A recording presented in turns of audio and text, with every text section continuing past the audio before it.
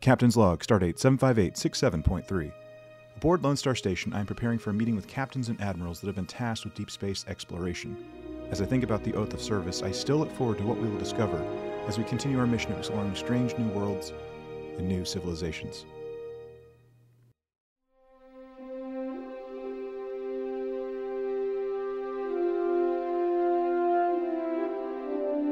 This episode of These Are the Voyages is brought to you by Ensign Katie Kleinhaus. Thank you.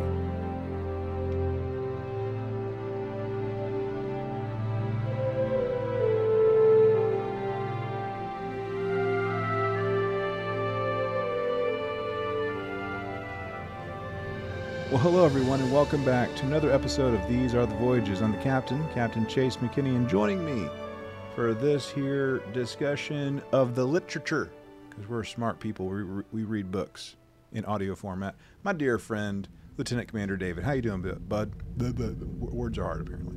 Wow. Words is hard. Words is hards. Yeah, I'm just as good as I was, what? The other day? 2 days ago? The other day, whenever that was, yeah. Sacagawea. Timey-wimey. Oh, boy. Already starting. It's already starting. Oh, here we go, man. Yeah, like not too long ago, we, of course, we sat down and we had a little chit-chat about that one episode of Strange New Worlds, and we'll be doing that again here very, very soon. It could be right now, it could be tomorrow, it could be a week from now. You never know when it's going to pop out. Time is weird in podcast land, so I've been told. But I don't know. I've heard everything's live. It's all, just do it live. Do it live? We'll do it live. We're on Twitch right now, by the way. That'd be interesting. You want to do a live one on Twitch someday? No. No? No. No, please no. Please no. I mean, we could, but I don't know if I could deal with the comments. What are these nerds doing on here? Play games. Why aren't you playing games? Why aren't y'all in a hot tub? Where's my ASMR? Why aren't they licking ear mics? We need a level 3 hype train right now.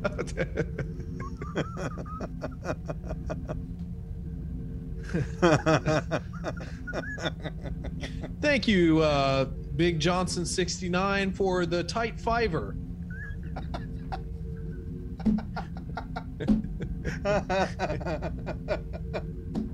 Oh, wow. And that just pushed us into a 200% level 5 hype train. Thank you so much for all the support. Make sure to click on the Patreon link below and join my $5 tier, where you will get special added member benefits. And Please stuff. please follow, like, and subscribe. Link in bio. Hey, I like some Twitch streaming. Some of it's pretty good background noise sure. at times. You know, it can be fun. For sure. There was there's one streamer that I was watching recently, and it's like their first playthrough of what is it? Breath of the Wild, Zelda Breath of the Wild. Mm-hmm. And like they're just like chill, casual, just having a good time. Like it's like their first Zelda game, period. And oh, really? That's the first one. Yeah, their first Zelda game, period. What are they, like? They kids or something? I mean, like, no, what are we talking about? they're like got some Zoomers or something. No, they're like close to our age. I mean, they're wow. Yeah. Anyway. Okay. See, we were in a Nintendo household, but like I still played some other Zelda games. Oh yeah, like I would go to like my buddy's house and I would play it like at least Ocarina of Time. Oh yeah, for sure. Yeah. If I wasn't playing it actively, I was like watching and screaming at them while they did play it, type of thing. Wow. Anyway. Okay, sorry. Continue. Yeah. So they were, they've been doing this. They've also been like kind of like preparing to like sell their house, and you know they had to like put away all their like streaming gear. And while they were at work, this other like streamer like just decides, hey, I'm gonna be nice to this person. Here, have 100 gifted subs. Oh wow! Just like dropped 100 gifted subs, and like Nice. they're getting like all these notifications on their phone while they're at work, and like they're having like almost like an existential crisis, like what's happening? What is offline happening? subs? All those like, seriously, dude, like seriously, 100 gifted subs while you weren't even playing like a single second of games. That's Yeah. pretty cool. Very cool. Yeah. If anyone then wants to what do that happened? for our Twitch stream that we're doing right now, go for it. I'm just saying. We're not really on Twitch, by the way. Could be. We Just could like be. Eric could be on Twitter. You never know. I mean, how else could he be doing so well in these polls if he's not actually looking at it? I'm just saying. I think he's hiding a secret. He really is. A dark secret. He might be a Klingon who's been Genetically transformed into human, and you know, or he could just be an Illyrian who's just lying, altered. A Klingon. or he could just be, I don't Hold know. on, hold on. He's a genetically altered Klingon that enjoys wearing cardigans. I mean, maybe it's the ultimate disguise. It's possible. It's completely Why na- possible. My name's Barry. Hi, Barry. Oh man. I deal in Trillium mostly.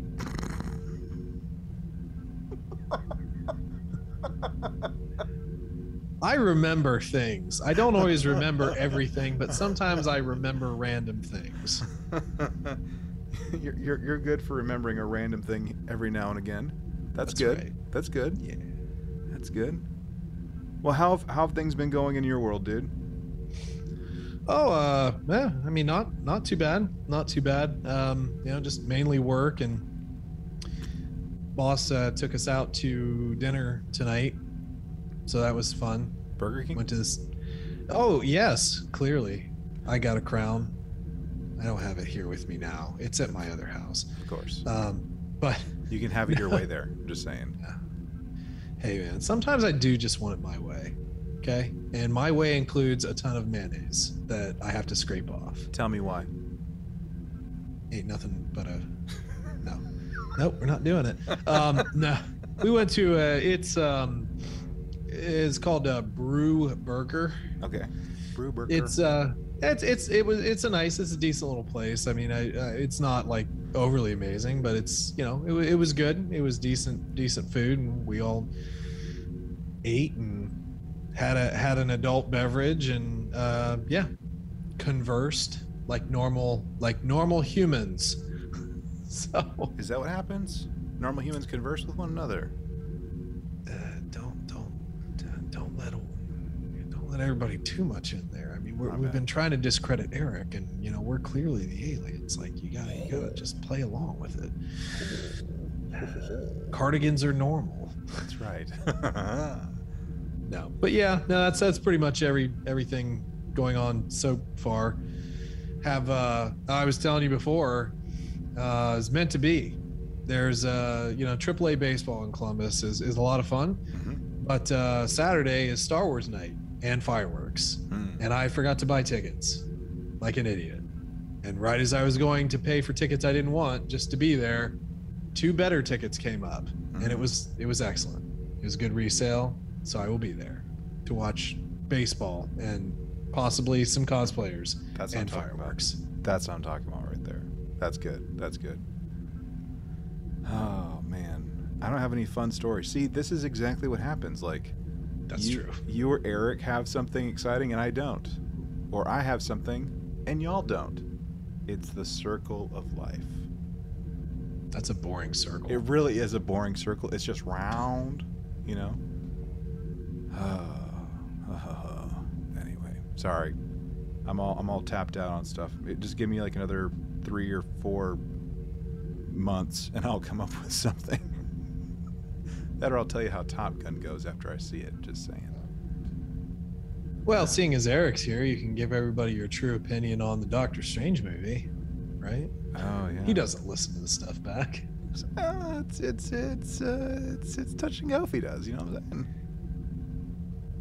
Eric, if you're listening to this, You're a good guy. I won't disparage you when you're not here. Just fast forward to, minute 11:36. Oh boy. Oh man, yeah, saw that recently and talked about that on the latest Strange New Worlds discussion that we did. So, yep. So if you want to hear something to do with Doctor Strange 2, you can listen to that, and of course the Star Trek stuff that we talked about on that show too. So it's fine. Just some Star Trek stuff. Just Casual Star Trekking. Yeah, we're just Star Trekking throughout the universe, on the Enterprise with Captain Kirk. It's fine. Okay.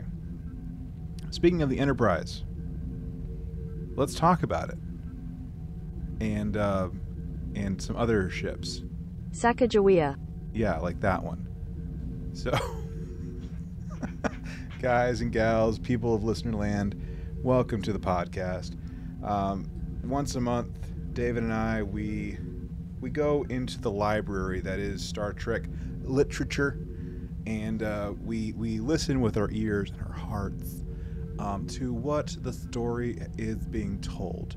And for this here particular bookisode that we're doing is on it's from the original series era, called The Captain's Oath. And anyway, this is a book that's been out since 2019, if I remember correctly. It's been out several years now. And this is not canon, by the way. So it's big. It's kind of a big surprise if you actually read the book. That's definitely not canon. But this is a book that tries to fill in the gaps in the late 2250s, early 2260s for the most part, with Captain Kirk, or just James T. Kirk, period. James Tiberius Kirk. Yeah, that's what the T stands for, Tiberius. Anyway, that's right. So that's what we're going to be talking about today. So if you've read this, I hope you enjoyed it.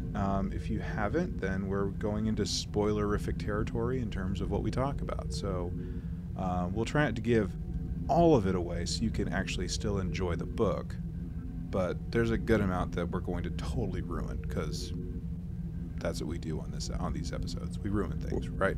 We're gonna wreck it. I want to wreck it. Thank you, Wreck It Ralph. Appreciate it. All right. So, like I was saying, David, this is a story that is happening late 2250s, really early 2260s. I mean, if you look at the table of contents on it, you see the chapters, the listings or whatever. They'll say 2260 something, 2265, 2260 whatever.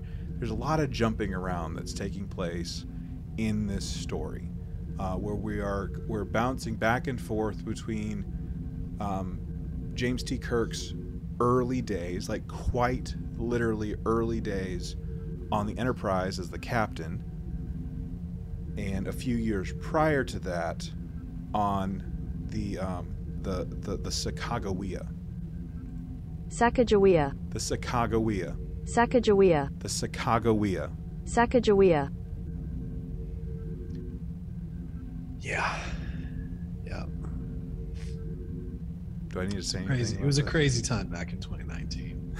It really was. So, I got to get this out the way, okay? So, I probably will tick someone off in the course of probably talking about this, but I'm giving this a hard time because maybe it was because of how I was taught, not only how to pronounce it, but the story of early exploration and Western expansion when I was a kid, with Lewis and Clark and Sacagawea.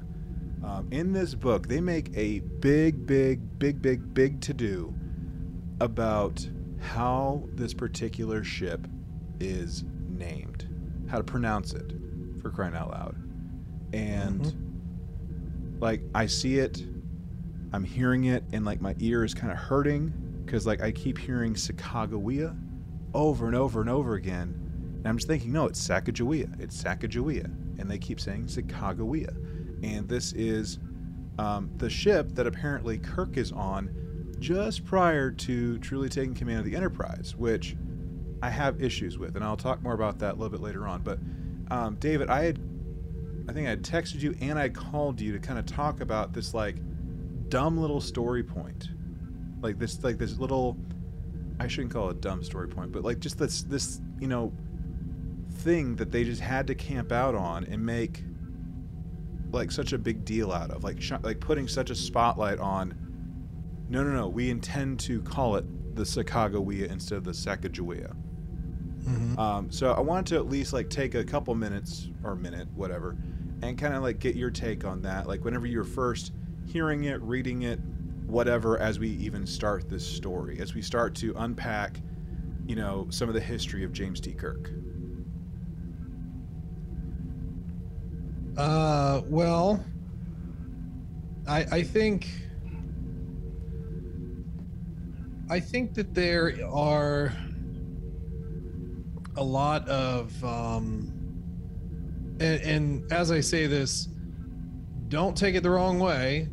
I'm not passing judgment on it one way or the other. I'm just saying that it is a reality, that this book has a lot of social justice overtones. Boy, does it.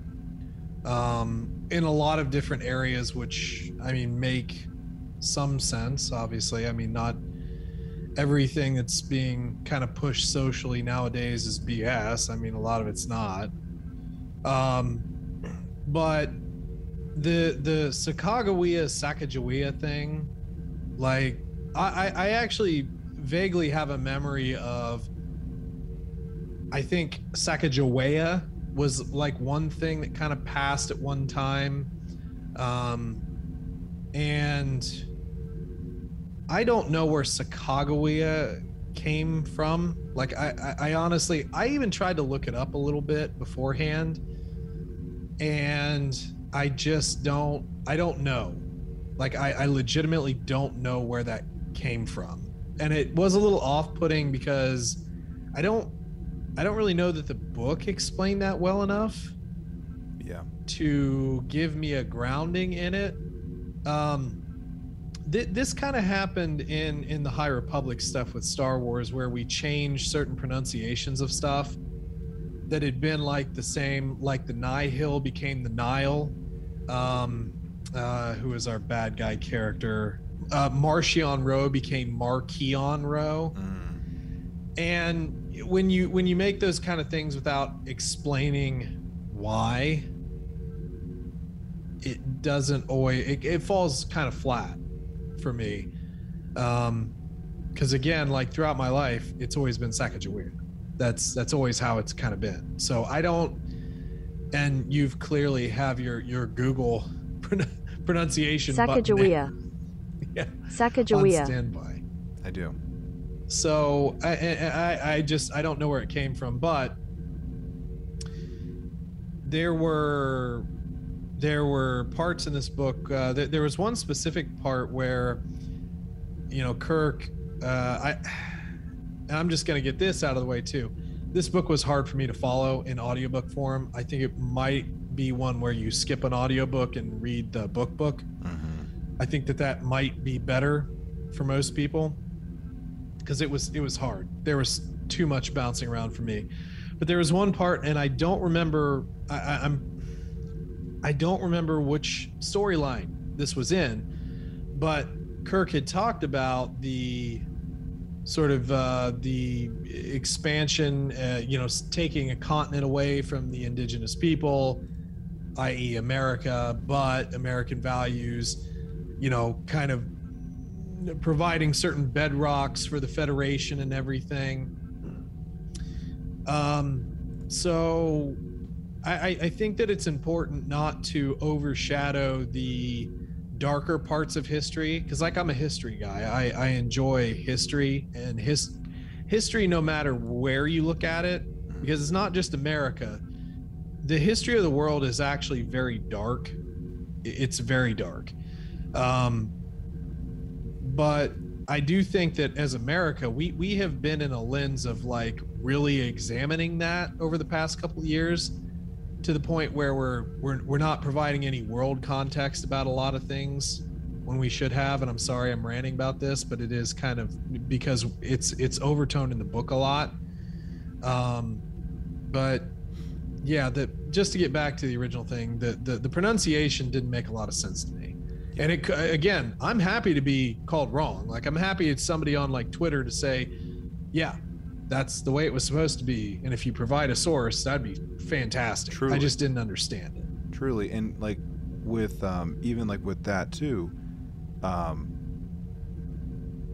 like I realized that the person that taught me and that taught them and taught whomever could have been taught incorrectly. Right. But like we have like at least one entire generation that I'm aware of, if I can paint with broad strokes on that has pronounced Sacagawea in that manner, not Sacagawea. Whatever. You know, and not that Reddit is a necessarily authoritative by any means, but like in fact on Reddit there's this debate of the same thing, like how do you pronounce it? And like you have people, like you have just people all across the spectrum that are just, you know, typing it out phonetically to try and like make their point, and like polls and other stuff. So if there is a definitive like proper phonetic whatever pronunciation, I would like to know. But I mean right now, I mean I'm going with Google. Like I know I'm kind of like having fun with it, but Sacagawea. I mean that's what the how do you pronounce this word, and that this is what comes up on freaking Google, for crying out loud. And here it is slow, because why not? Sacagawea. There we go. Thank you, Google. Thanks, Earl. Appreciate you. But I mean that's look, I'm probably making a mountain out of a molehill on that, but when we're listening to an audiobook, right? Like I did not get a chance to actually get the paperback like I normally do. So I was like at the mercy of the audiobook for this particular story.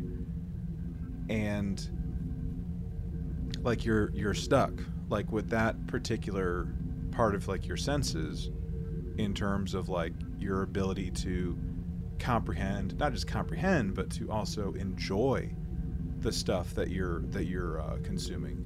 And as silly as this is, like that just this just really irked me. Like it just like kind of like impacted my enjoyment, especially them doubling down on like, no, you're wrong, this is actually how it's pronounced, type of thing. And I do want to kind of keep on the trajectory of what you were saying about like enjoyment of this, and like maybe like read the book compared to listening to the audiobook. I got lost a lot in this with the audiobook. A lot. I was like, okay, we have some random dude now. Wait, is Sulu on the Sacagawea? Like, what's going on? Like, wait, why are we? Wait, there's a first contact mission with something. Wait, what? It was very like, cause like the way that it's organized. For anyone that may get the audiobook, you'll see, like the audiobook does a really good job of saying like, you know, 2262 or whatever, and there'll be like 3 or 4 maybe chapters that take place in 2262, and then you have like 2265, it's like 1 chapter, and you go back to like 2263, there's like 3 or 4 chapters. So like you're spending more time in the past than you are in like the present with Kirk's Enterprise, which I think is what really was contributing to some of the confusion from an audiobook standpoint, and why I agree with David, like get the book. Yeah, 100%. So with this Kirk, well, I guess this is like the other part of the confusion too, so I'm sorry, David. Was I hearing it correctly that Kirk's first command in this book, according to this book, was in fact the Sacagawea? Yeah. So he became captain of the Sacagawea, and his second command would have been the Enterprise. Correct. Okay, then I was not going crazy then. Yeah. This is why I'm saying this is straight up not canon. Straight up not canon. Because for a number of reasons. Should I rant? Should I rant? Please do. Why not? Okay, it's a podcast. I gotta do what I want, right?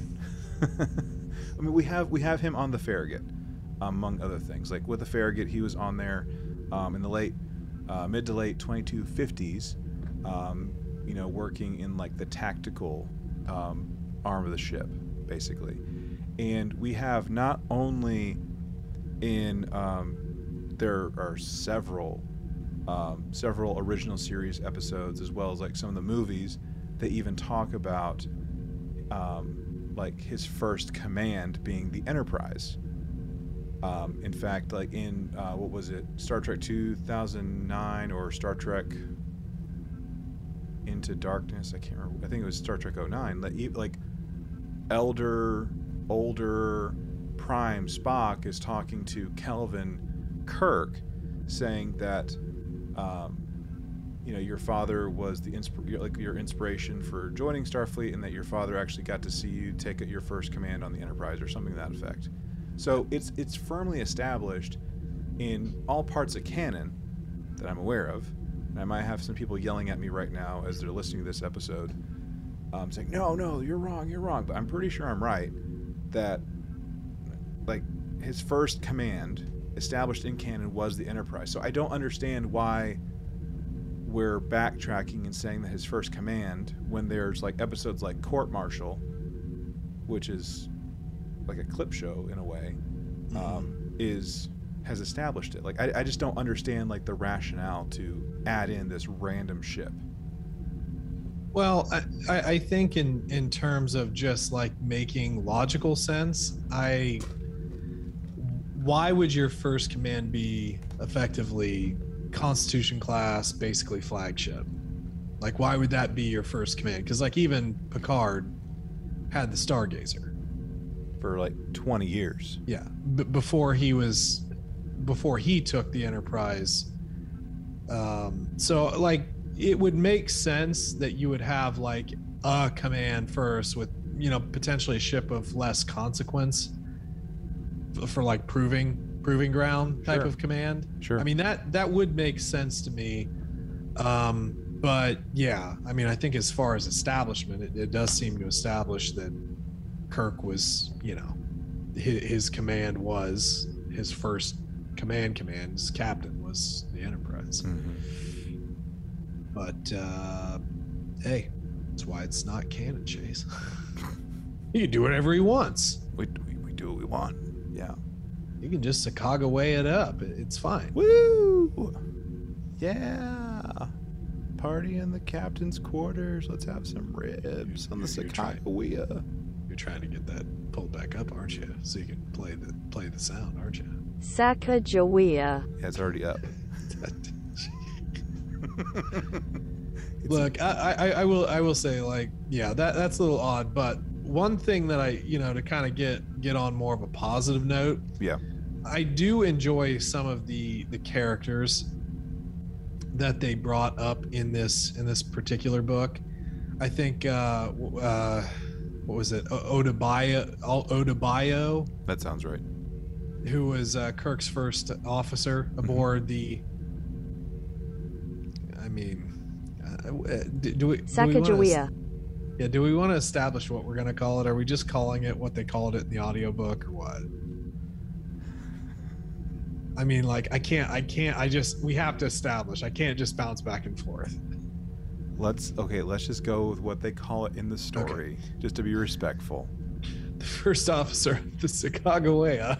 I thought it was interesting that, they pair him with an older first officer, and they have a clash in the beginning where, and he was what was he?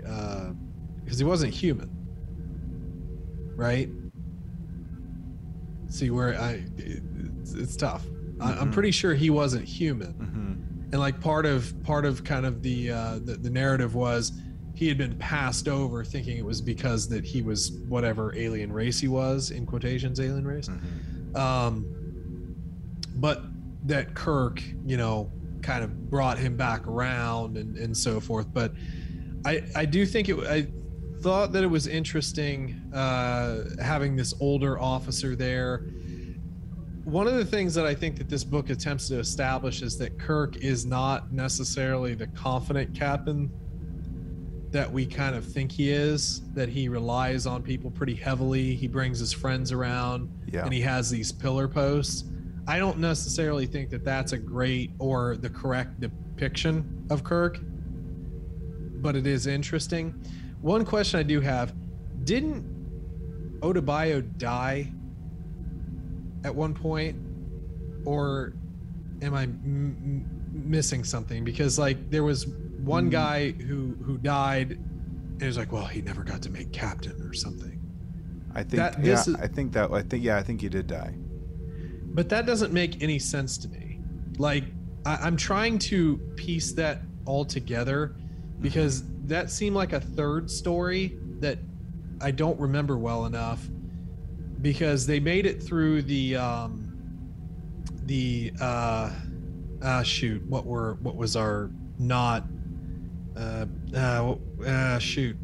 I'm really having a hard time remembering the name of our not bad guys. Oh, it wasn't the Amani. It wasn't the Alakri, it was the Agni. The Agni. Yeah.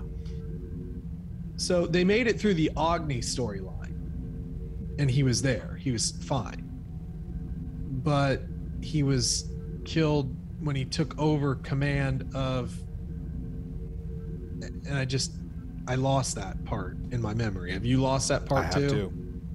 Okay, then maybe he didn't die. I'm just making it up. This is great podcasting, David. We're doing a great job. Well, no, I think it alliterates though the how disjointed the book is, and I think at one point I do remember this book being called a pocketbook, right? It was, yeah. Yeah. And it's just like when I think of a pocketbook, and this could be a complete miscategorization, but when I think about a pocketbook, I think about a collection of sort of somewhat disjointed, but also somewhat similar stories. Yeah. I want to come back to what you're saying about like not being the confident captain or whatever that he's been depicted as, and like keeping his friends close type of thing. We do see I think it's like prologue or chapter 1, very early on, where you know he's saying "Bones, I need you" type of thing, and saying like, you know, please, like I need my friend, I need this person that I trust, like while I'm out in deep space in my first posting or whatever he ends up saying, and like you basically have 3 months to decide type of thing. And you have 3 months to decide, basically. Like, that's a lot of time, dude, like for real. Yeah. Like I'm not mad at it at all.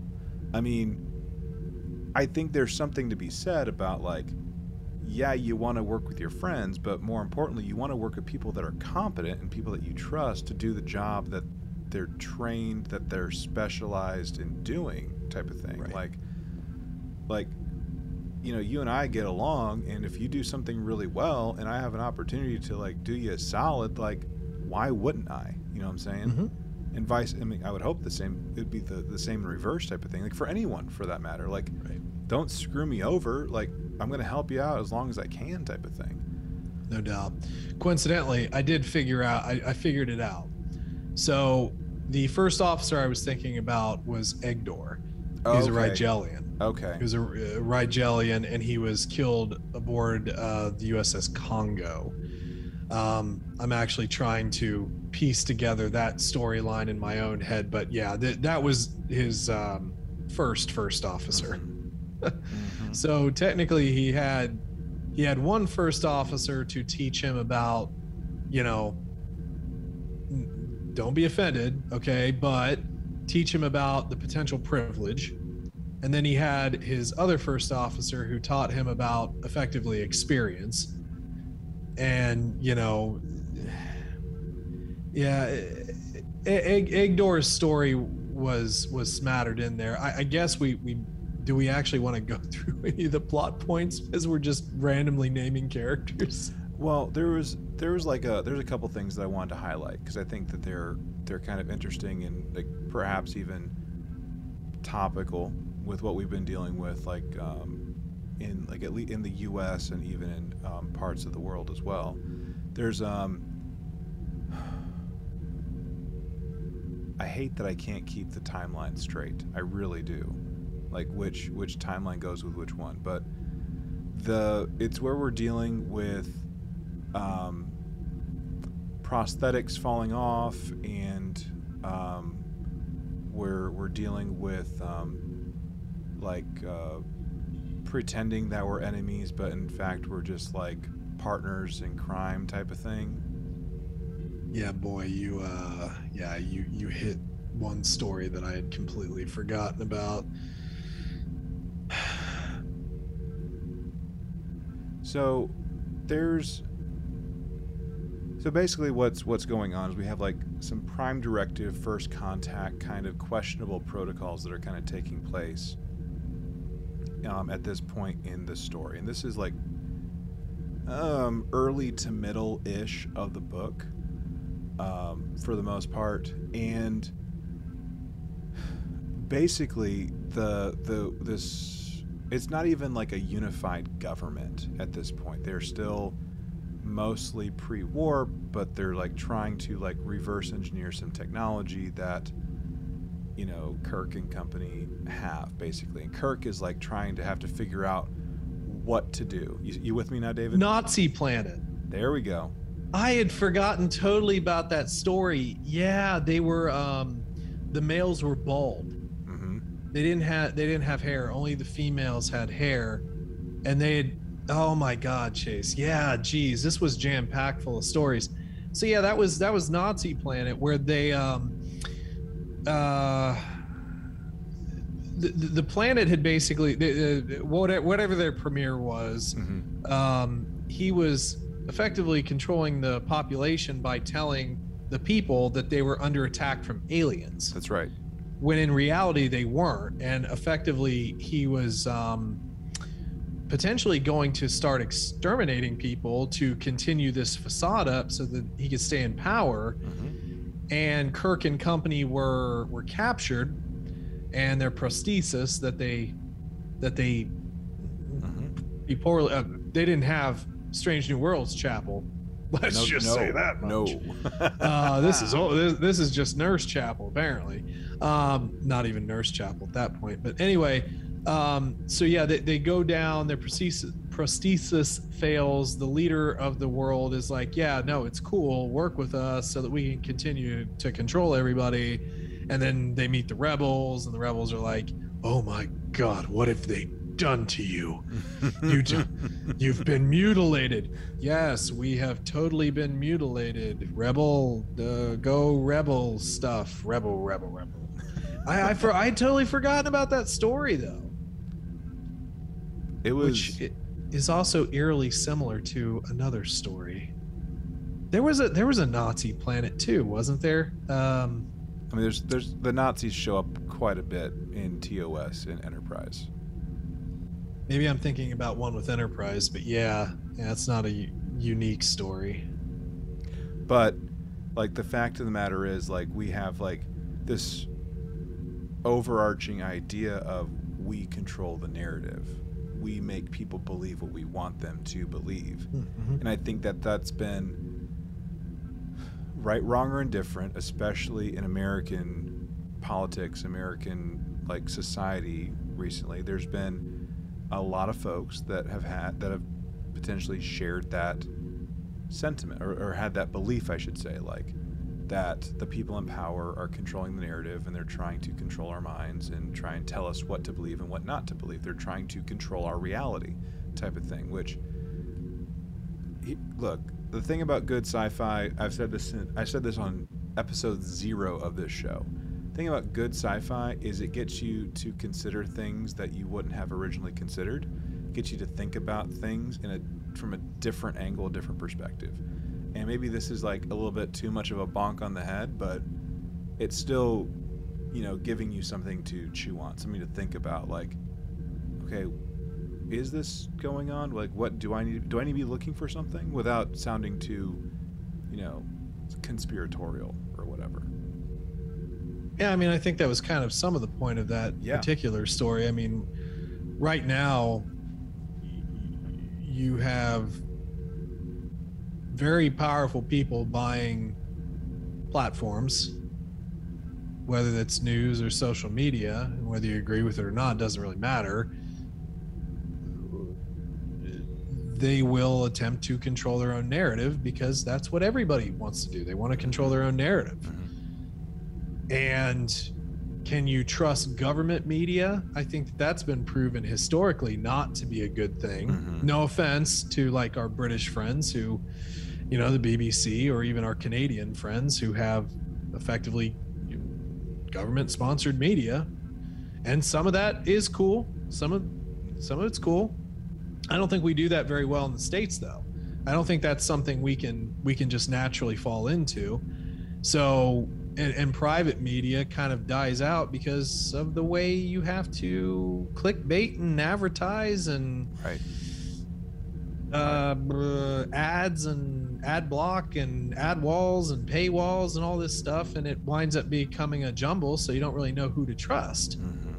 It's a lot more complicated than the story had put out, but it is certainly an allegory to what we have to deal with at times, and sort of the search for truth, whatever truth might be. Right. It's like, I mean, it's this particular, you know, alien society was mostly a manifestation of like Orwell's 1984, basically. Yeah, now that I'm remembering, what was it? There were some like state-sponsored ads, like every mail.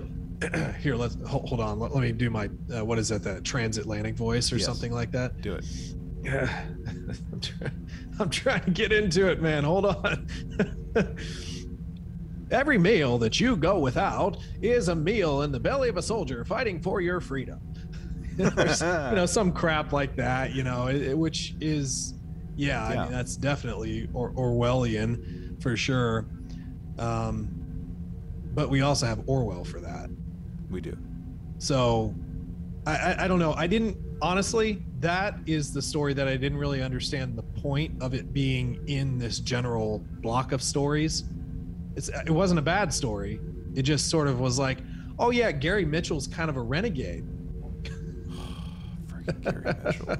Don't you just love Gary Mitchell? No, I don't. man, Jim, I wish I could just get a kiss. Okay, Gary. Oh, Gary.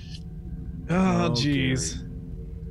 Yeah, like I was going through this and I was like, man, like this is something. This is like some heavy stuff, like for real. And I think, you know, like we got to remember that Kirk is like the main character in this. It's the captain's oath, for crying out loud.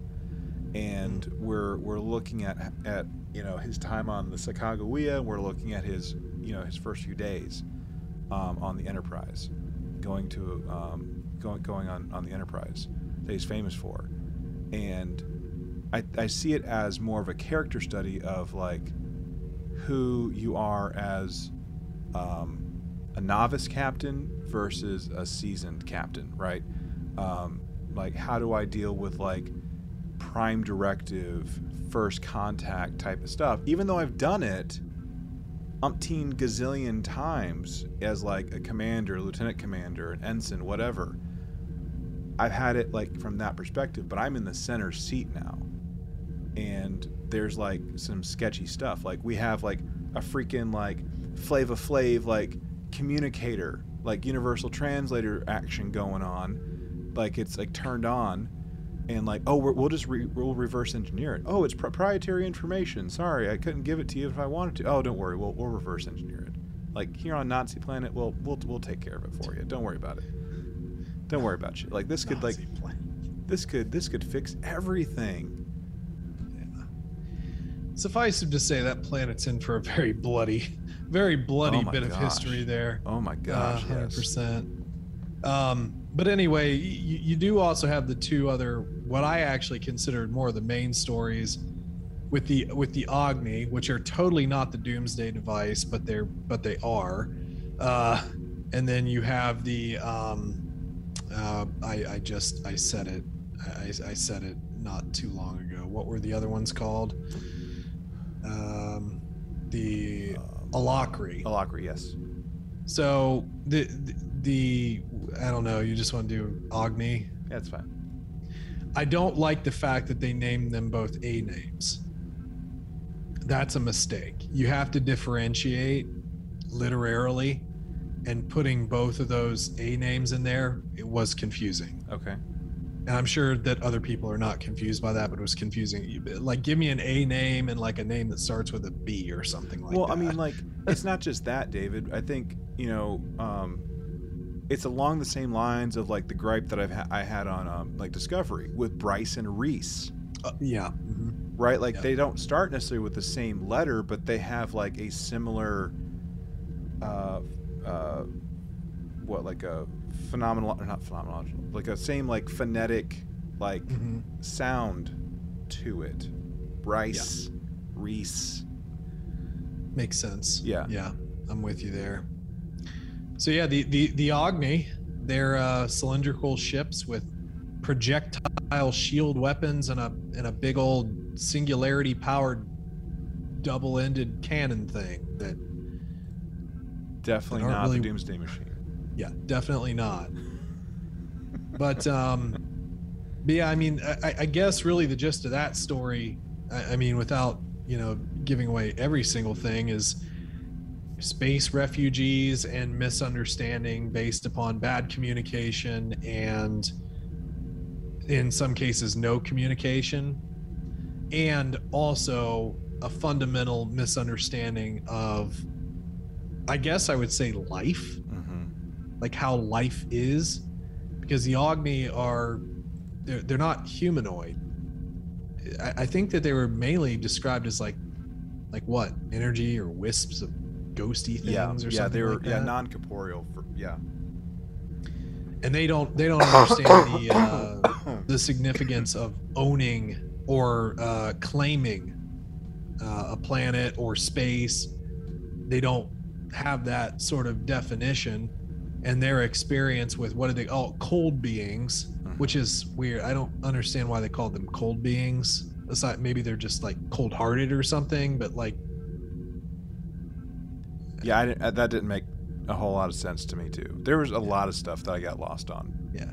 But their experience with humanoids is that they're violent, and that they'll kill them, but they're just looking for N-class planets. Yes. So an N-class planet that would be as close to what they can have that would sustain them. And they attempt to claim, was it Regulus, and then another planet that had a Starfleet base on it, in order to, well, they say rest their ships and rebuild and so forth. But this storyline and even the negotiation, I felt was like really, it was strange.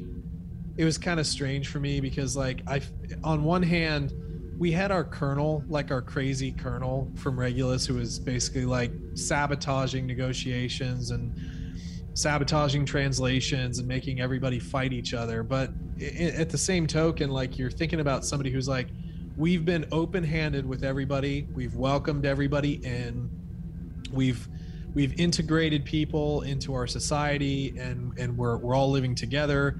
We have a planet that produces weird bacteria that we use as an economic means of survival, and a completely unknown form of life with what we feel are earth-shattering weapons that we don't understand are coming here to claim our planet because they don't recognize our sovereignty over it, because they don't understand the concept of our space. So from a lot of standpoints, I actually kind of feel for the colonel. It's clearly nuts, but like at the same in the same lane, why would you, or why should you be asked to give up your planet for refugees when we could find you an N-class planet that doesn't have life on it, presumably?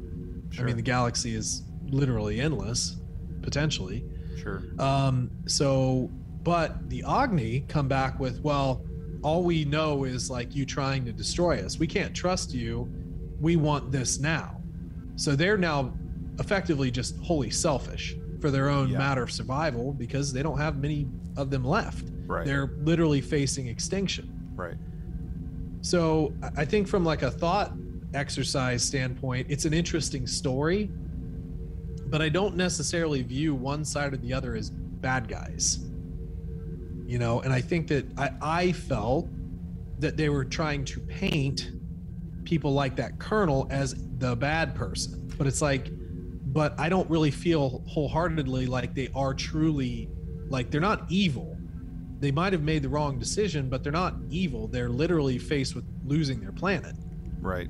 Which, I mean, we see that how many times in the whole of Star Trek, like especially like more recent Star Trek stories, like with Vulcan and Romulus and the Romulan Star Empire, all that stuff. Just for anyone that's curious, I just pulled up, because we're dealing with a non-canon book, I made sure I pulled up the non-canon meaning of an N-class star on Memory Beta real quick. So an N-class star, or red dwarf, is a small and relatively cool type of star similar to an M-class, which is a light, like a human, like life-supporting, system. M-class star on the spectral scale. Red dwarfs range in mass from a low of 0.075 to about 0.5 solar mass and have a surface temperature of less than 4,000 K. So, yeah, I mean, it would be absolutely perfect. But just the other day, dude, I had my first, I have two classes, two lectures that I give during the summer semester with my multicultural counseling class. And the first class, it's talking about a lot of things. One of which is this idea of cultural humility, and the other one is, when we think of culture, we typically think of race and ethnicity, but instead of like really thinking about how much it's truly expanded over like really the last decade, 2 decades in terms of meaning, where it goes beyond that. It goes like to gender and SES and I don't know, sex, whatever. Okay, like a bunch of different categories. And part of cultural humility is like taking those things into account, of not just seeing and like making assumptions based off what we see, but taking into account like the holistic person, like the person as a whole, and seeking to understand first, without making these, biases, like having these biases and just making like knee-jerk responses to it. Like we do it all the time. Like it might not be like over the top, but like I can see someone and think, oh, well, they're just a jerk just because of how they dress and how they look.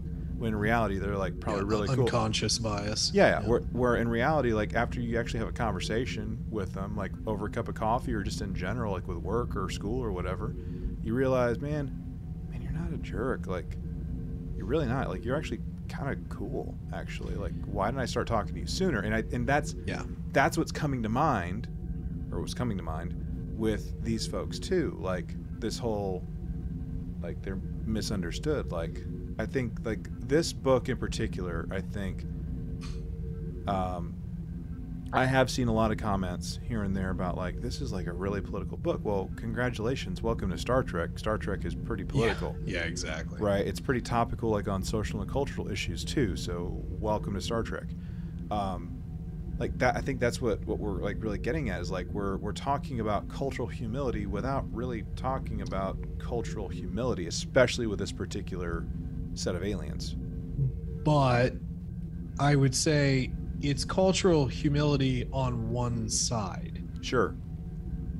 The expectation is that, in quotation, humanoids are supposed to understand the Agni, but the Agni are not making an effort to understand humanoids. Sure. And it's hinted at that they had tried to talk to the cold beings, but ultimately their definitions of life still remain only their own. So the moral question here is, why do we have to give a planet to these folks when they do not take the time to understand us? Why is it our job to only understand and they don't? Or they are not making a conscious effort to understand our lives? And I think that that's high road. You know, Starfleet takes the high road. Humanoids at this point are supposed to be evolved to take the high road. Can I go somewhere and potentially like piss Why off not? some people? It's your podcast. Thanks, David. Thank you for that. Appreciate it, bud. Welcome. But like, look, I say this like with respect and dignity to all our listeners out there, okay? But like, that being said, we have these conversations about things that have happened in the past and people sharing their experiences, their thoughts, their whatever about something, and wanting some kind of acknowledgement of something, some kind of like offering to make things right type of thing, just almost carte blanche. And I'm trying to be as delicate and respectful as I can about this. And sometimes it can excuse me, it can seem potentially one-sided for some, where it's like, just take what I have to say regardless and just do something about it. Like, we don't care to hear about what you really have to say. Like, my experience is what matters the most. And that, I think that's part of the message that's really coming forth in some of these talks. Like, I don't know if you'd agree with that or not, David. Yeah, I can see that. I see where you're going with that particular point. I think I would say we're not as evolved as we think we are. Sure. I don't know if we truly at this time in 2022 understand what truth is, because we choose, well, I don't want to overgeneralize, but there are a lot of choices being made to not understand nuance, subtlety, history, backstories, both sides, and that can relate to a lot of different things. Whereas, like, you know, just because we had sort of referenced, you know, the United States in this, and it's referenced here because Kirk technically, while he doesn't identify as an American, because that's not technically a thing anymore, he definitely sort of embodies that, because this all started in the 60s. Right.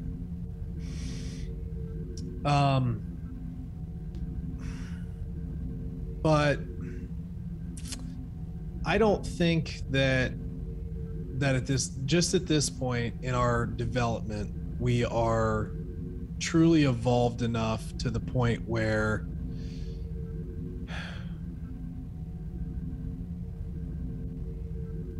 these sort of stories being written, like this particular story, is maybe written in the way it was intended to be written. Like, I think that the writer made a good attempt. I don't think he hit the nail on the head the way he thought he did. Okay. And I think that is a development issue. And I think that is an issue with 2019 and on. Sure. I think we have a lot more learning to do. And I you know, sometimes I lose track of my thought. Now it comes back a little bit. The United States certainly has parts of its history that we would prefer to not have. Yeah. However, if you look at the world stage, no country, past, present, is uniquely clean of those I'd agree. same mistakes. What I try and latch onto is you read your history Mm-hmm. and you learn from it and you don't make the mistakes again. Which is tough because, as you alluded to, I think now we want more of a payback, which is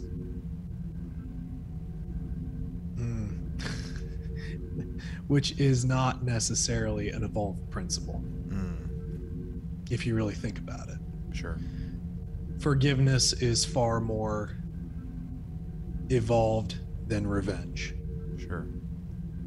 And that's actually a very uniquely Star Trek lesson. It really is. And I think that, again, I don't want to bash the writer or anything, because I think it's fine. I think it's stuck in today's day and age, and this is a gripe I think we all had with Discovery.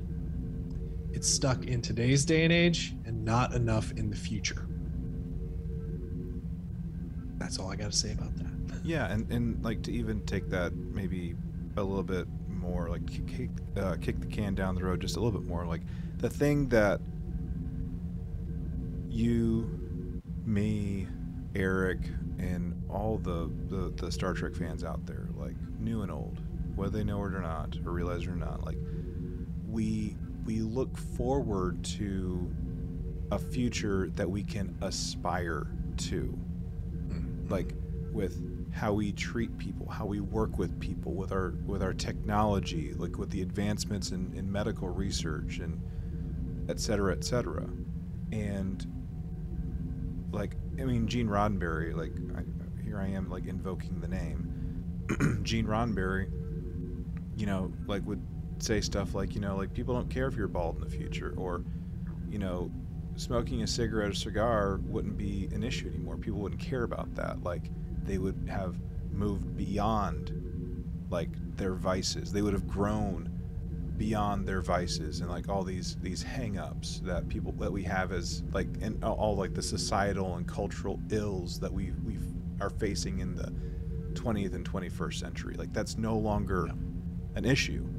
And to your point, like that's part of the problem that we were facing with like some of the newer shows that have been coming out, is there's been too much 20th and 21st century in the 23rd and 24th, 25th, 32nd centuries that we've been experiencing.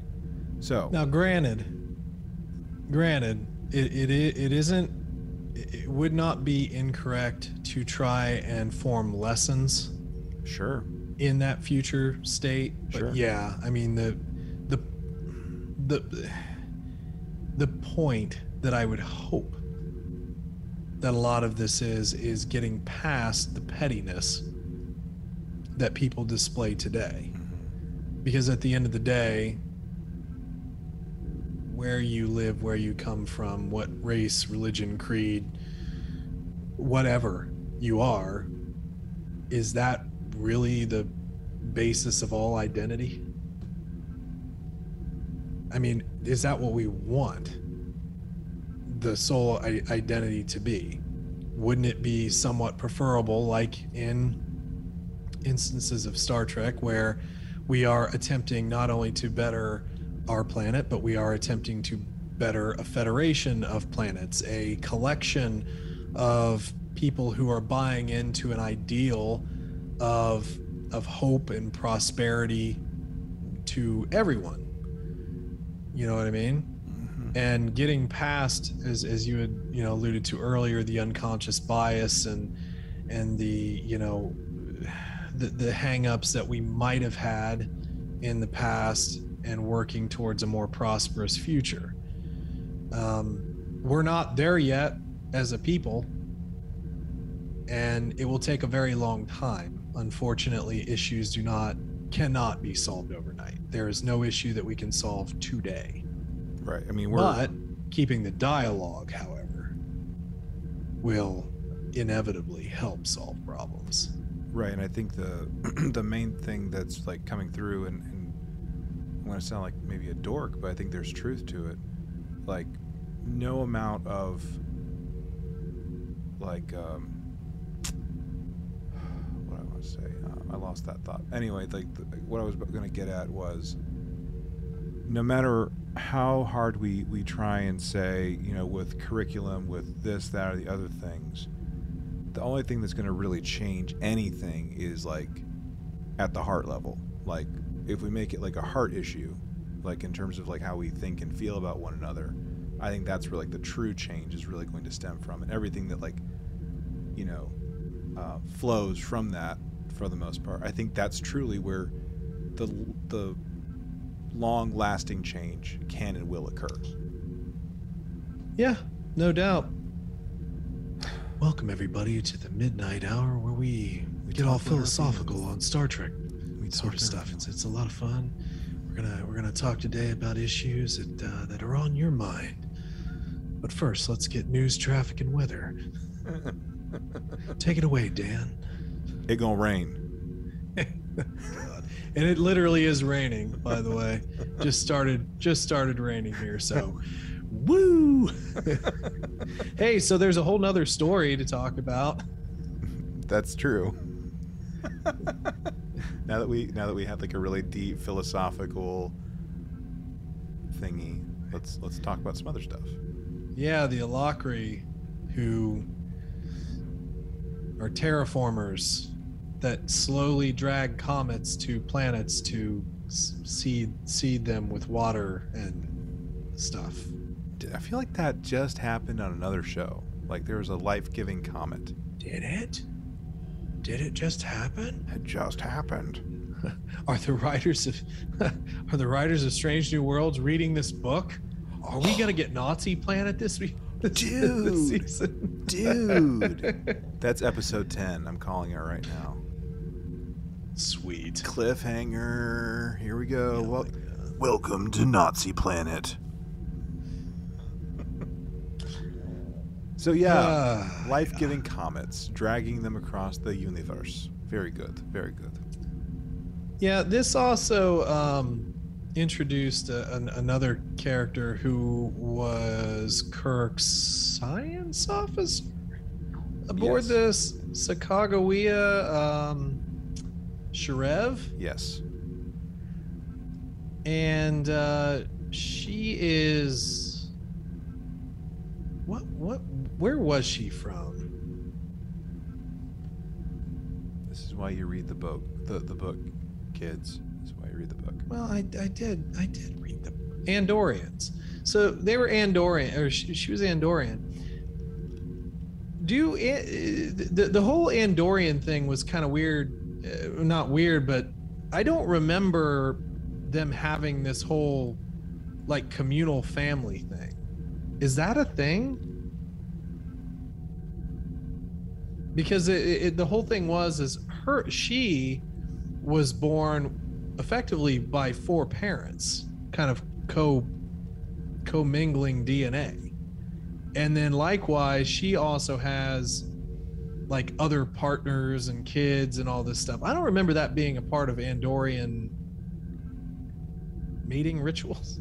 It sounds more like Denobulans. That's exactly what I was thinking. Like, I don't remember that with Andorians at all. Yeah, I don't know. That was kind of like her story. But kind of got a little bit of the headstrong, sort of sassy character, you know, that's always fun. She was kind of a fun character, and you know, obviously like her story didn't necessarily have the greatest of you know, roadmaps there. She kind of got crushed at one point. Poor woman got crushed. I mean, she's fine. She's still alive, by the way. She's just like a you know, an archaeologist now. But but anyway, her whole sort of cap into story is that she's studying a planet where the Alakri, they're trying to terraform and also potentially destroy a chapter of their history in which they think the original inhabitants were basically genocidal maniacs. But what we learn is that they were not. They're actually the progenitors of the Alakri. Yes. And they have a whole DNA farm down there in the planet. And now we're gonna make clones, bring them back. We're bringing them back. Yeah, this was kind of weird. And by the way, I just looked up. I just did like a quick on the fly little check, and no, nothing about communal anything. I mean, they're like Klingon light in terms of like honor code, kind of being bound by that kind of stuff, and needing at least 4 people present, like for a wedding at a minimum, like for a union basically. So, but yeah, like nothing else that I'm able to find, or that anything's coming to mind off the top of my head about the communal thing. So I just wanted to point that out just real quick.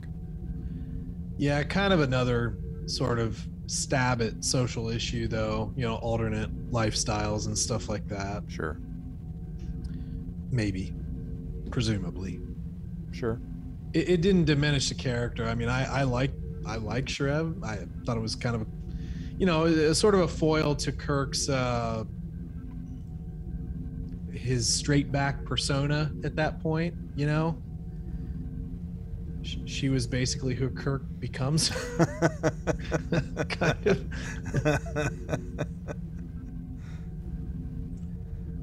So yeah. All I know is that, you know, she's in a Klingon erotica. You just had to bring that up, didn't you? I did. Thank you. Did. You're welcome. Thank you for that. Thank you. It's a kid show. It's a kid show. It's a kid show. Yeah. So anyway, kind of story, sort of the story of that. Pretty much. Like we were all over the place with this. Yeah. But again, like we highlighted at the beginning, it's pretty disjointed. I mean, like I know other people. We'll get to like the rating stuff here in a second, but I know other people that like just went gaga over this book. And like look, I'm not diminishing the book. There's some good stuff in the book, okay? It's just audiobook might not be the right medium to consume this. So yeah, it was too much. But I know you're kind of mentioning ratings, but if there's one other sort of categorization I think is important, perhaps, is Kirk's persona here. Okay. You know, he's like the bookish captain almost. You know, he's by the book Kirk. He really is. By the book Kirk. Which, I mean, I think that this leads into like the more I don't want to say brash, but like the more just the Kirk that we see in the show and the movies, right? Which, here's the thing that I want to point out. In this particular book, they highlight the fact that he is the one individual that has risen up through the ranks the fastest. Like, he is the youngest to get a captaincy. Like, he's 32 years young, and he gets the he becomes captain of the Sacagawea. Okay? There's another captain from an alternate timeline that does things by the book, doesn't really take much in the way of chances, and they may or may not have remained like a lieutenant, you know, junior astrophysics officer. So That's right. Maybe this, I don't know if we need to talk about this, but why not? What makes it work for Kirk but not for Picard? I mean, the only thing that I would say is that Picard faced his mortality through getting stabbed through the heart and effectively dying. Kirk faces mortality through the whole incident on the what was the ship? Was it the Farragut? Where he let in the weird misty entity and it killed the captain and everything. Right. So I think, whether right or wrong, I think the point is that he has faced adversity, weathered it without effectively washing out. And while he is by the book, he is still in sort of the questioning mode. And then he also has his props. So he's got his first officer, who I've instantly forgotten his name. Sorry, bud. He's not around anymore to argue. And then we have older first officer prop, and we've got Sharev prop up, and then eventually Gary Mitchell. Mm-hmm. And then even when he gets to the Enterprise, he's still looking for his props, like McCoy, who saved his life effectively from whatever disease he caught when he was over analyzing his, being a sad sack about his crew getting hurt. And then even Spock, there's an analyst sort of analyzing Spock as a potential even a prop for him as well. Like, I think there was a point made where they're somewhat similar, but Kirk needs somebody different to like pop back and forth on and so forth.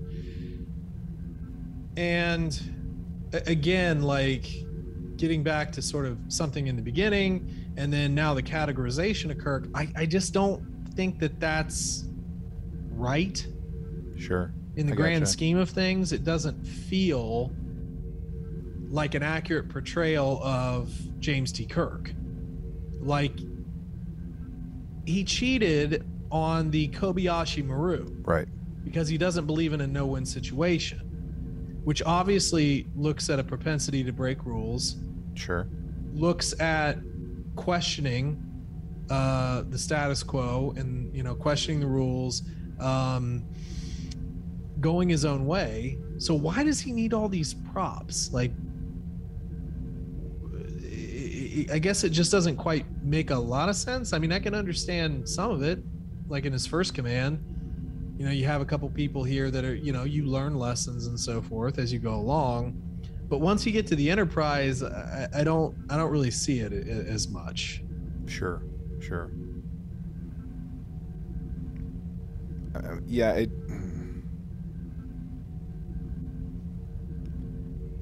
There's like something that's missing, like going from point A to point B, with him being like this by the book to him being this space cowboy, right? This cowboy diplomacy that we see in the original Star Trek show. So, right. Yeah, we've missed a couple steps. But just a few, just a handful, just a couple handfuls. It's fine. Yeah. You want to go into evaluating this thing, giving a rating? Yeah, I think so. I think we're good. Okay. All right, everyone. So with our book review, we're going to do this on a scale of 1 to 5 instead of 1 to 10. So, of course, 1 being dumpster fire, it's a horrible book, don't ever read the thing, to 5 being fantastic, a masterpiece, whatever, perfection, amazeballs, whatever. Perfect. I guess I'll kick this one off, because why not? So I've already said it, you've already said it a few times. It's confusing to keep track of things. Like, if you're not constantly like opening up like your table of contents, like on your audiobook app that you use, or whatever, you're gonna get lost. And the thing that I did not mention in the actual discussion of the content was another layer of confusion that it added for me, was the fact that we had random quotes at the beginning of chapters from like movies, for instance, like Carol Marcus saying, James T. Kirk is no Boy Scout. Okay, so that's, Wrath of Khan, for crying out loud. And then, of course, like, we also have, like, random moments where we hear the quote, I don't believe in a no-win scenario. It changed the conditions of the game, of the scenario, whatever. So we're getting quotes from moments literally ripped out of Wrath of Khan. So that added to him, like, okay, so wait, are we like 20 years or whatever in the future? Are we 15 years in the future? Are we 5 years in the future? Are we 5 years in the past? So like that added to that added to me not enjoying it as much, because I just kept getting confused, like, with where we were in the timeline. I think some of the social commentary, it was all right, but I think there's some stuff that maybe could have been fleshed out a little bit more. Like, we could have camped out on some stuff. We could have maybe taken some other stuff away, and I think things would have evened out a little bit more. I didn't hate the book, but like, for me, for one, I'm not going to do another review after having read the actual book, but I reserve the right to say that as an audiobook, I would just give this, like, I don't know, like, as an audiobook and being confused and stories being a little bit all over the place, I'd give this like a 2.9, maybe a 3, something like that territory.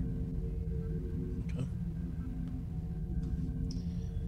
I mean, you reserve the right to be wrong, Chase. It's fine. I do. I know you're going to give it a 5. It's fine. It's fine. Clearly. You know how many 5s I give out here. I do. Every single book. Even that one about the longest year. Yeah, with what was that book called? I don't know. It doesn't. Alice in Wonderland. Oh boy, yeah, sure. Where we, like, the hair grew like really, really fast. You know what I'm saying? That's right. I mean, you got to stimulate the hair growth. That's right. It's fine. That's right. Oh boy. Yeah. So, as an audiobook, it was performed fine. Like, we had talked before the podcast about, like, everything. Well, yeah, but more specifically about the voice work with, like, McCoy, and that was pretty spot on. And at times, they even tried to do the Shatner inflection. There's something on the wing. But ultimately, this story was not made for an audiobook format. It really wasn't. I don't think it works as one. So I'm going to try and be and confine myself to the stories that we're telling. I think the categorization of Kirk is off. I think that is almost that whole thing about it takes a village, which is fine, but eventually you do have to sort of stand on your own. That's sort of part of becoming an adult. I think the Alakri storyline was okay. I think the other one, I already forgot the name. Who is the other A name, Chase? The Ogni or Ogni. Yeah. I thought the Ogni storyline was perhaps a little misunderstood. I don't think that the point that I feel that I feel the writer was trying to get across, I don't feel like that came across well enough.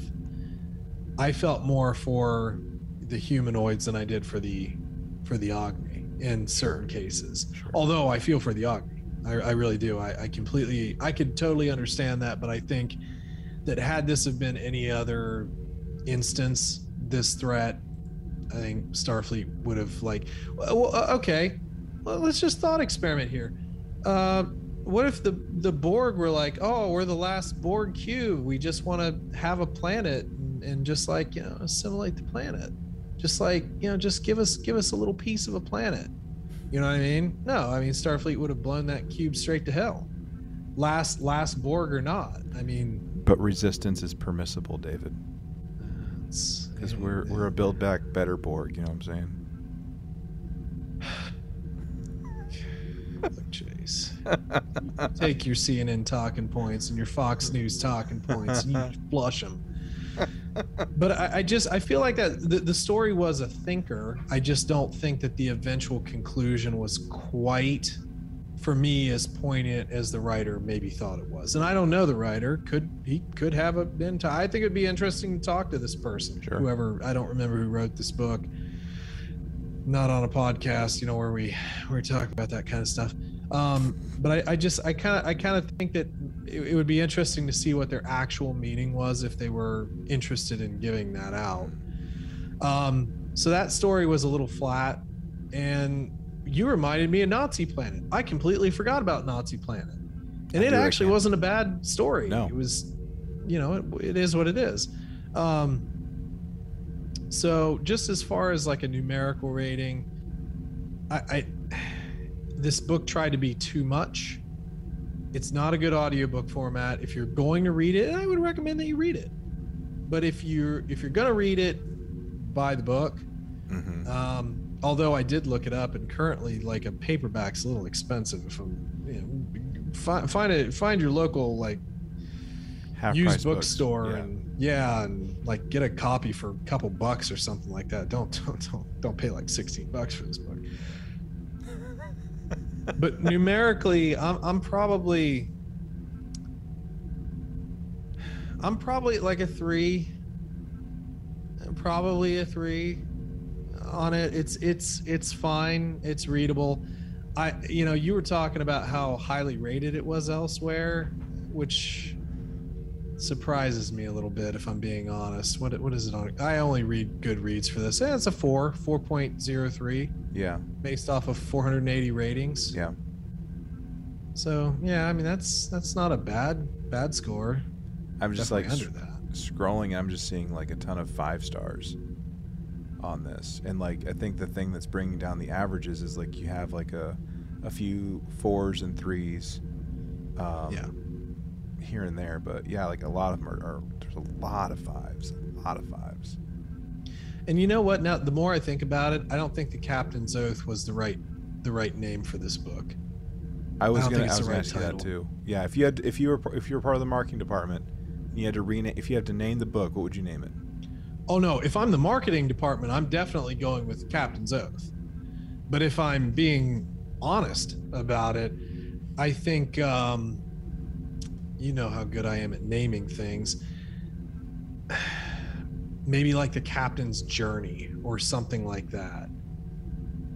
Something a little bit more ambiguous, because this has nothing to really do with the oath that a captain takes.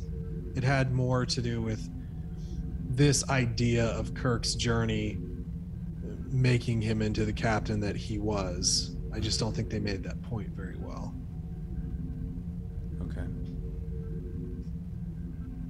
I was thinking like Time and Again, but like that would make it seem like it was like a time travel story. Yeah, let's not do that again, but yeah, Chase. let's not do that. I don't know. Yeah, like I was thinking like, yeah, I don't know if Captain's Oath is like appropriate, like with everything that happens. So, all right. Cool.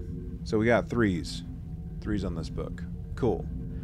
Let's talk about the most important thing before we get out of here, though. Good old Twitter poll. So, David, I asked people in the Twitterverse, Twitterland, this highly, and I mean extremely highly important question. Which character from hashtag Star Trek Lower Decks would fit in the best on hashtag Captain Kirk's Enterprise? So which character from Lower Decks would fit in the best on Kirk's Enterprise? Choices were Boimler, Shax, Tiana, T'Lyn. I remember Boimler and Shax. Remind me of who the other two are. Tiana is the cat doctor. Okay, yeah, Cation, got it. Yep, and T'Lyn was the sassy Vulcan there at the end of season 2. I do not remember that character. Okay, yeah, she was like disciplined for being too emotional, and saying, and like the person was like, "I'm gonna put you, you're gonna go work for Starfleet, basically." I remember that now. Yes, yeah, okay, thank you. Yeah, I must have blocked out some lower decks. Goodness, that's a weird choice. You're welcome. I don't think Boimler would fit in here at all. They never really fleshed out Shax enough. I mean, he's just died, and we don't talk about it. The Vulcan was not a big enough thing in my mind to even remember who they were. I will go with the Cation, just mainly because she had a sex totem, and I feel like Kirk might be into that. Goodness. Okay. All right. So let's go to it. Okay. Again, which character from Lower Decks would fit in best on Captain Kirk's Enterprise? In last place, with 0% of the vote, our boy Boimler. Boimler got no love on this one. No love for Boimler. Yeah. Okay. Coming right up behind Boimler with 16.7% of the vote, putting them in third place, we have T'Lyn, our sassy Vulcan. Okay, so it's coming down to Shax and Tiana. Actually, just before you make the big reveal, that would be kind of interesting to see like Spock interact with, in quotations, a sassy Vulcan. Mm-hmm. Like they could just go back and forth. That would be actually. I might revise my choice, but I'm still sticking with Cat Doctor. Okay, fair enough. All right. So second place, our runner-up, with only a third of the vote, 33.3% of the vote, goes to, pause for dramatic effect, Cat Dr. Tiana. So 50% of the vote went to Shax. Okay. Did anybody write why? Nope. No comments on this one. Oh my god. Okay. Well, there you go. Well, Eric, your streak is still intact, so congratulations. All right, well, we'll be back next time for more Star Trek stuff. I think David and I are kind of kicking around the idea of doing a Star Trek Enterprise book if we can find one that we want to tackle. Otherwise, we'll figure something else out. I mean, we got time. It's fine. Anyways, David, thank you as always for your book reviews with me, and for just the other Star Trek-y stuff that we talk about week after week after week after week after month after year after year after year after decade after century after millennia. We've been doing this almost a millennia, right? we're coming up on it. It's fine. All right, gang. Well, hope you guys and gals out there in listener land enjoyed the show. What'd you think of the book? If you've read it, we'd love to hear from you. Open up Hailing Frequencies and get in contact with us. trtvpod@gmail.com is where you can send us an email. Remember, we are on all the things: Facebook, Instagram, and Twitter, all at TRTVPod.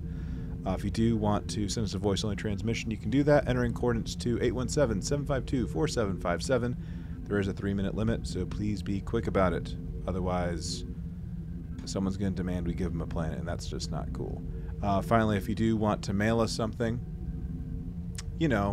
like orders to, take command of the USS Sacagawea, you can send it, I guess, to the Lone Star Station, P.O. Box 2455, Azle, Texas 76098. Everyone, thank you so much for tuning in, and as always, remember to boldly go and make it so.